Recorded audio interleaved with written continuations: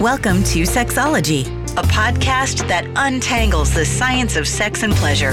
And now, with this week's episode, your host, clinical psychologist, Dr. Nazanin Moali. Hello and welcome to episode 225 of Sexology Podcast. I'm your host, Dr. Nazanin Moali. Today we're going to talk about self-compassion with Dr. Chris Germer, which I'm very excited about. But before I tell you more about our episode, I wanted to invite you to download our free checklist of 20 steps that you can take today to improve your sexual desire. This is one of the goals that many people have, that they want to have sex. So these are the evidence approach steps that you can take today to improve your libido. As I mentioned, today we're going to talk about self-compassion. This is a topic that most of us these days are hearing about it in the field of psychology. And I haven't seen that much interviews, literature around self-compassion and sexuality. That's why I invited one of my favorite psychologists and researcher, Dr. Chris Germer, to join us in this interview today to tell us more about some of the ways that we can improve our sex life through practicing self-compassion. As I mentioned, Dr. Chris Germer is our guest today. He's a clinical psychologist and lecturer on psychiatry at Harvard Medical School. He co-developed the Mindful Self-Compassion Program with Kristin Neff in 2010, and MSC has since been taught to over 150,000 people worldwide. They co-authored 2 books on MSC, the Mindful Self-Compassion Workbook and Teaching the Mindful Self-Compassion Program. You can check out his full bio in the show notes. Without further ado, here's my interview with Dr. Chris Germer. Hello and welcome to another episode of Sexology Podcast. It's my honor to welcome Dr. Chris Germer on our show. Chris, welcome to our show. Thank you. Thank you very much, Nazanin. It's so lovely to have you on during this episode. I was just sharing with you that I meditated with your audios many times. The way that I learned about your audios was when I was on postdoctoral residency several years ago, that my mentor was using your audio as a way that as part of our group. So I know that I bet that your content, the self-compassion meditations that you recorded helped many people. Well, thank you. I'm very glad to hear that. Well, tell us, for those of our listeners that they're not familiar with self-compassion, tell us, what is self-compassion? Yeah, so self-compassion is a resource. It's a personal resource. It's a strength. It's a way of treating ourselves when things go wrong in our lives. So an informal definition of self-compassion is to give ourselves the same kindness and understanding when we suffer, when we fail, when we feel inadequate, as we would give to a dear friend, which isn't necessarily what happens. You know, often when things go wrong in our lives, we criticize ourselves, we isolate ourselves in shame, or we become self-absorbed, start to ruminate. But self-compassion is the opposite. So Kristin Neff, who operationally defined self-compassion back in 2003, said that it has 3 main components. The first one is self-kindness, as opposed to self-criticism. The second component is a sense of common humanity, sense of I'm not alone or just like me, versus a sense of isolation. And the third component is mindfulness, or a kind of spacious, loving awareness of moment-to-moment experience rather than getting lost in the narrative and lost in the stories of our lives. Most people in the world are much more compassionate toward others than toward themselves. So it's a bit of an uphill climb, but anyone can do it. Well, I love that you're saying anyone can do it. Before I started my career in this field, I was thinking there are some people that are more forgiving, and that's part of their temperament or upbringing. And there are people that are more rigid and more critical of themselves. I thought it's more of an innate quality versus something that you can learn. But throughout my journey of getting therapy and working with clients, I realized that that's a skill that people can cultivate. Tell us more about that. Yeah. Well, when self-compassion does not come naturally, it's usually because of messages that we have received in the course of our lives. And let's face it, if we're going to be living in this world, we receive a lot of messages that are a little hard to hear, and we do take them in. And so in the same way that we have learned not to be compassionate toward ourselves, we can also learn to be compassionate toward ourselves. And there are many ways to do that. The most basic question that kind of covers everything is by asking ourselves the question, what do I need? What do I need? And, usually if somebody asks us that question in a thoughtful way, like, what do you need? You can really feel that the person wants us to feel better and has goodwill. But actually, other people don't ask us that question, what do I need, all that much? And we definitely do not ask ourselves that question. We're just on automatic pilot, And so when we ask ourselves the question, what do I need? We often don't even know how to answer it. So what's helpful then is to break down the question a little bit. And self-compassion has what we would call a tender aspect and a fierce aspect. It has kind of a yin side and a yang side. And Kristin Neff is actually going to release a book about this in the next few months. But on the tender side, it really means, what do I need to physically soothe myself? So maybe we need to take a warm bath or drink a cup of tea. What do I need to emotionally comfort myself? Maybe we need to call a friend or listen to music. What do I need to validate myself? Maybe we need to write in a journal or talk to a friend. So that's on the tender side. But then there's also the fierce side, or the yang side, the action side. And that is, what do I need to perhaps protect myself? If we've just experienced an injury, if we've been insulted by somebody, we need to protect ourselves. That's self-compassionate. We need to be able to say no. Or what do I need to provide for myself? In other words, how can I give myself what I need right now? I mean, that could be physically, it could be emotionally, it could be relationally. And also, maybe what do I need to motivate myself? Maybe there's something we have to do that's just really hard. Some people think with self-compassion, we just take the easy way out. But maybe we need to do something that's really tough. How do we go about doing that? Do we do it with the whip, like, what's the matter with you, get going? Or do we do it with kindness and encouragement, like, you can do this, I believe in you, I trust you, you've got this, one step at a time, we can do this. So what self-compassion is ultimately about is an attitude or a tone. And when things go wrong in our lives, we usually get into a kind of a fight, flight, freeze situation. But the opposite is really activating a sense of caring and kindness. And so those are some of the ways that we can begin to practice self-compassion by asking ourselves, what do I need?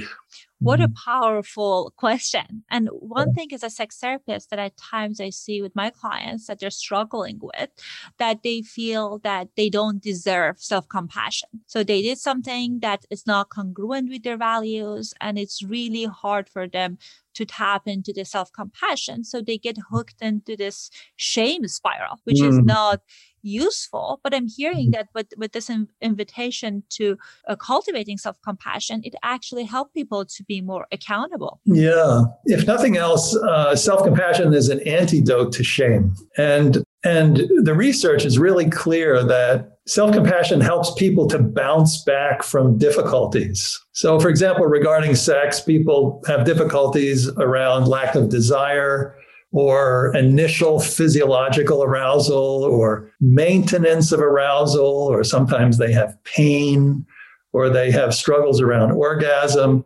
And all of those difficulties are so likely to activate shame. shame is a tricky emotion. Shame means what's the matter with me? It's not even like what's going on in my mind or what's the matter with my body. What's the matter with me? So, and so much of shame is related to the body, body shame.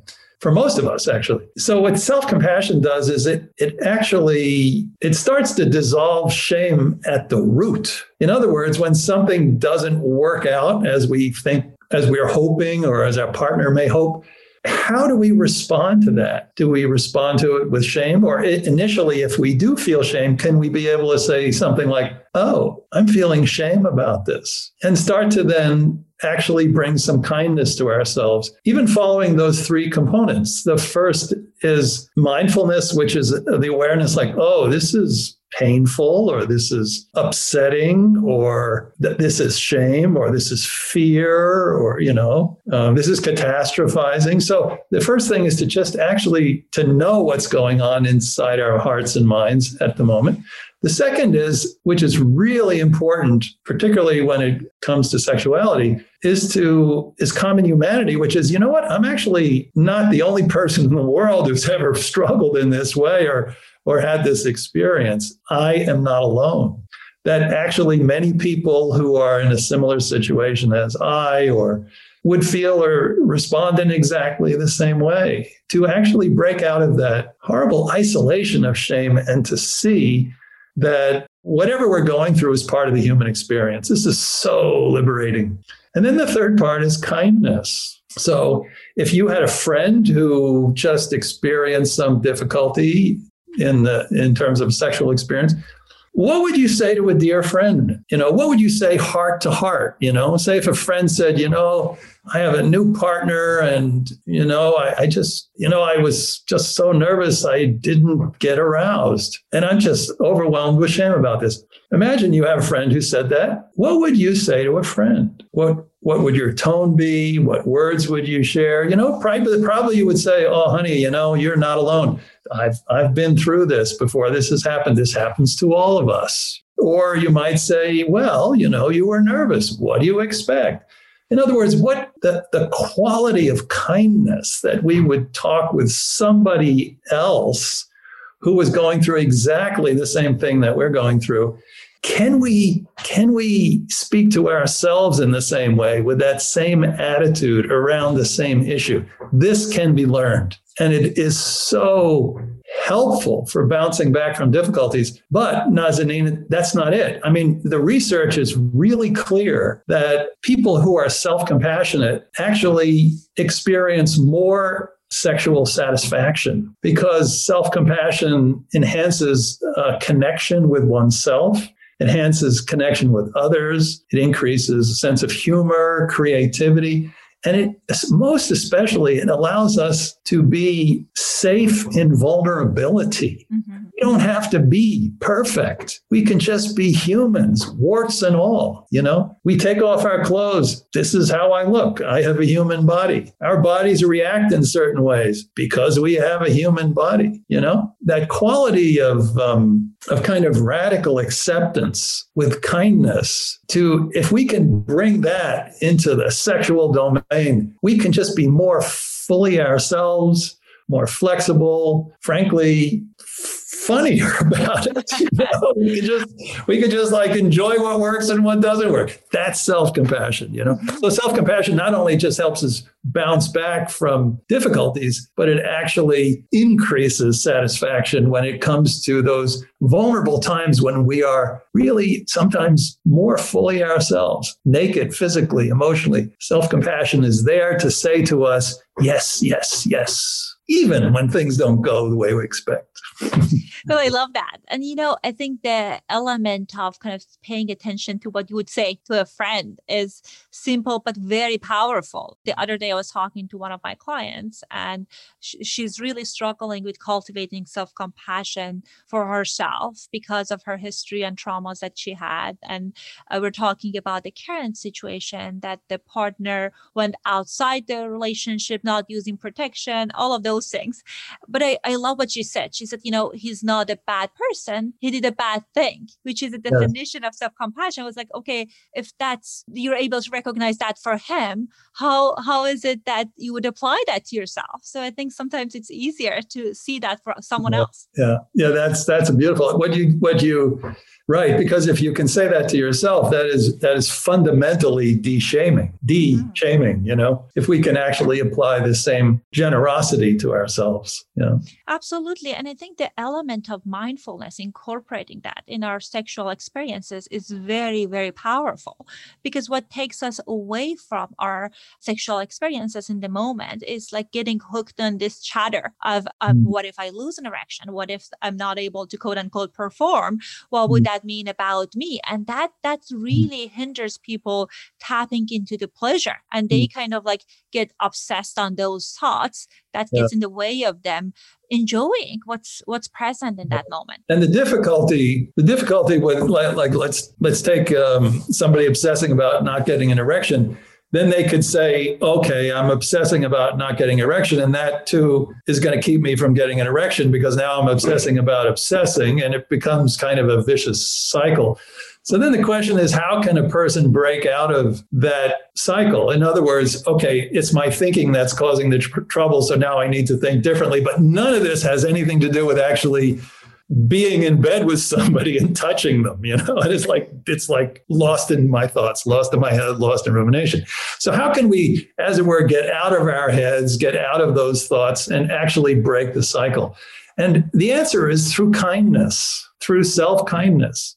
We can't clever ourselves out of a ruminative cycle. If somebody's obsessing about how their body's working, they're first of all not experiencing their body, but they also don't know how to actually stop it. So the way to stop it this is really quite amazingly deep. And that is by just being kind to ourselves because I'm obsessing, because my body is not working, because I'm an imperfect human being, not as a strategy in order to fix stuff.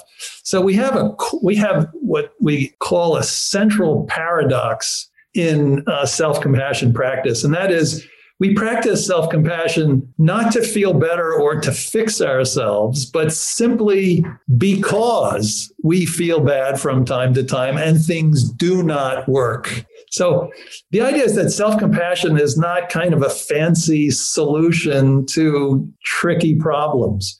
Self-compassion is what we do when there's nothing left to do. It is kindness for its own sake. It is warmth because we're suffering. And we all know what this is like. For example, if you have a child who has the flu, it's a 5-day flu, your child's lying in bed and suffering, it's like the first day, it's going to last for 4 more days. You don't think, I have a clever idea. I'm going to be really nice to the kid because then my kid is only going to have the flu for 1 day. No, you're down for the long haul. And you're just super kind to your child because your child is struggling. We all have the flu. It's called human suffering. It's called human imperfection. We will never get out of it. So can we, in fact, be kind to ourselves for its own sake? Can we be kind to ourselves because things aren't working out? Can we be kind to ourselves because we're struggling? Can we just let the heart melt as it would with an innocent child? That's self-compassion. And we can do this. It won't happen overnight, but when we have the commitment to be kind to ourselves when things go wrong, rather than the usual self-abuse and rumination and isolation and all this, when we commit to it over time, it definitely works, and it works for everybody. Well, I really enjoyed when you brought up the point of not using it as strategy, because I've certainly been guilty of that. Kind of thinking if I can pay attention to the thoughts, validate them, that's a strategy that they will not show up tomorrow. And that's not how it works. Right. And, like in sex therapy, we say, what does it take to get out of your head and into your body? But if we have a mental strategy that, okay, what I need to do is to get out of my head and into my body, we're never going to do it. We're going to be thinking about whether or not we're out of our head and in our body. what we need to do, the way to get into one's body is through kindness. Like, honey, this is hard. I love you. Putting a hand over your heart, putting a hand on your cheek, talking to yourself in a kind way. Lo and behold, you find you're more embodied. This is a really amazing thing about kindness, is it really gives us, it makes it safe to be in our bodies. Oftentimes we jump up into our head as out of fear and an effort to solve something that can't be solved, and then we get stuck. So to get back, what does it take to get back into the body? Kindness. But I love that you also highlighted the embodiment piece. So because with our sexual pleasure, the big piece of it is like paying attention to your body and notice the pleasure. Like sometimes people are coming in with this kind of expectation of what successful sexual interaction is supposed to look like. And then when things doesn't go the way that they want, that self-critical voice gets really activated and shame shows up and they get out of the bodies. But if we're thinking about, okay, I show up for my body and see what's present with the element of mindfulness, and also bringing kindness to that. Okay, maybe this is not working right now. That's okay. That can be very powerful. Yeah. I don't recall the name. There's a wonderful poet who had a line that said, and I said to my body, I want to be your friend. And my body took a long pause and said, I've been waiting my whole life to hear that. I said to my body, I want to be your friend. And my body replied, I've been waiting my whole life to hear that.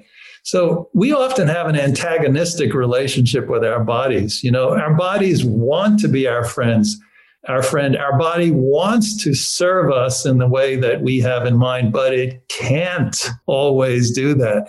So does that mean that we then beat up on ourselves or beat up on our body? No. What it means is we turn toward the body with kindness, with a wish to befriend the body, to listen to the body. What does the body need? What is the body hoping for? Can we give that to the body? That's how we get back into our bodies, through friendship, But friendship is a commitment. We have to commit to being a friend to our bodies. And when our bodies don't do what we think they should be doing sexually, it's not like our body's refusing. It can't. It's doing the best it can. So how can we help the body to help us? We need to turn toward the body with a great deal of curiosity and kindness. We need to allow the body to tell us what it needs and respond in kind. It's usually the other way around, right? We think our body's like a dog and you have a choke collar and you're yanking it around all the time. It doesn't work like that. It will never cooperate. It will never learn. Well, and I think part of the challenge comes from this kind of a popularized solutions, like three steps to get the best orgasm of your life, two steps to get an erection of like the hardest erection you got. And that's not how it works. It's just a matter of showing up for your body and noticing what's happening. Being human is how it works, And being human is also how it sometimes doesn't work. And that is not a crime. That's just human, right? And when we're going around being human and we think we're supposed to be superhuman, is that an opportunity to beat up on ourselves and turn ourselves inside out? I don't think so. The beautiful thing about self-compassion is it really allows us to be more fully ourselves. And that's a real thing. It's not a concept thing. It means like sometimes you don't want sex, sometimes you do. Sometimes you want it like this and sometimes you want it like that. Sometimes it works and sometimes it doesn't. We're human, and, let's face it, sex is more of an expression of a relationship. And so it's never singular. There's like another person in the room. Oh my goodness, that becomes super complicated. But the only way to keep it simple is just to live in our bodies with kindness, or to get into our bodies through kindness. And I love that you talked about the action piece as well, because sometimes when I talk about it with my clients, they feel it's a resignation, saying that, okay, the erection didn't show up, it will not show up. And it means that you're addressing what your body needs. And I think that could be part of the work as well. To let go of the expectations is what you're saying? Yes, so could be let go of expectation. The other piece is there could be like physiological issues. There could be a number of different things that's happening. I think kindness is very important. And when we get hooked on the shame kind of story, we shrink and we get small, and we're not going to look for solutions. We're just hooked on to the story. But if we bring kindness to it and we see, okay, this is not right now the place I want to, then perhaps there will be space for you to explore solutions if necessary. Yeah. So shame is a very self-absorbed state, and solutions, if we become just kind of wrapped in a little bubble, there are no solutions in that little bubble. There are just none. We actually the shame has to subside before we can bring some curiosity to what is happening in and around us. Shame actually significantly decreases the possibility of any kind of solution, but unfortunately, people find it really hard to escape the trap of shame when things don't go as they expect sexually. So the only way out of that, in other words, to diminish the chance of shame and also to have the energy and encouragement to look at things in a clear and objective way is with kindness and compassion. We can't figure it out. In other words, we can, of course, figure things out, but most emotional problems we need to address at the root. And the first step to addressing them is in our attitude, which is the quality of warmth and kindness. We must go there. And for many people, they say, well, that's a foreign thing for me. I've never done that. I've never been treated like that. I don't know how to do that. I can't do that. And that's actually not true. We can, first of all, we need to be patient, walk slowly, go further. But our bodies and minds really appreciate it. And every moment that we're kind to ourselves is the foundation for the next moment and the next moment and the next moment. Eventually, you string together a whole lot of moments and eventually say, darn, I'm a self-compassionate person.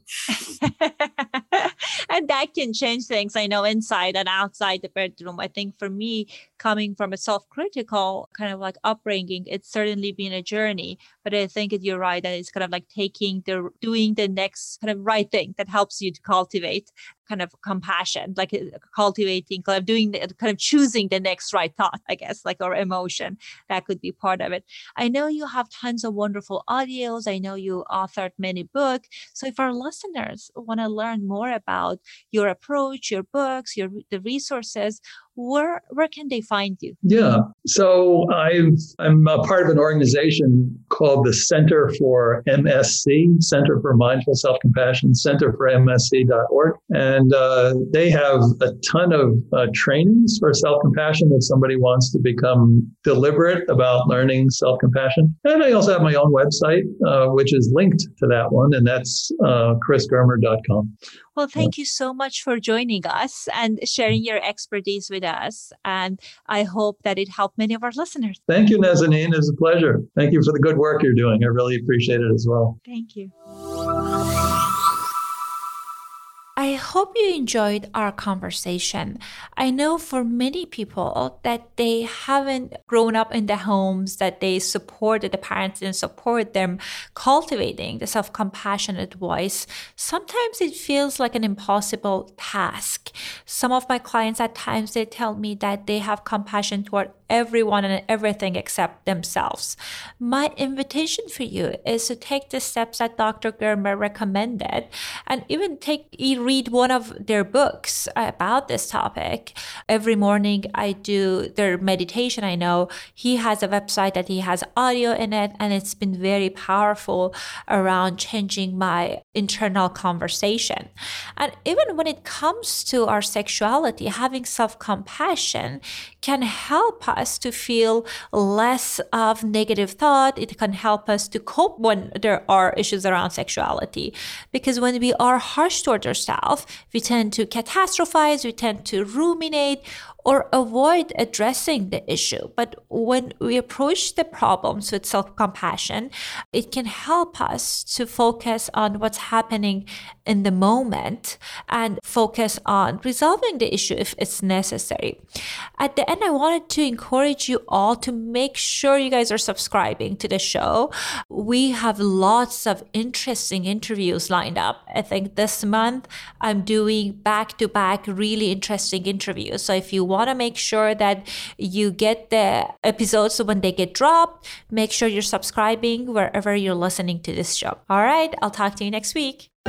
Thanks for listening to the Sexology Podcast. For more great content, visit www.sexologypodcast.com. Please be advised that information presented on this podcast is not a substitute for seeking help from a licensed mental health provider.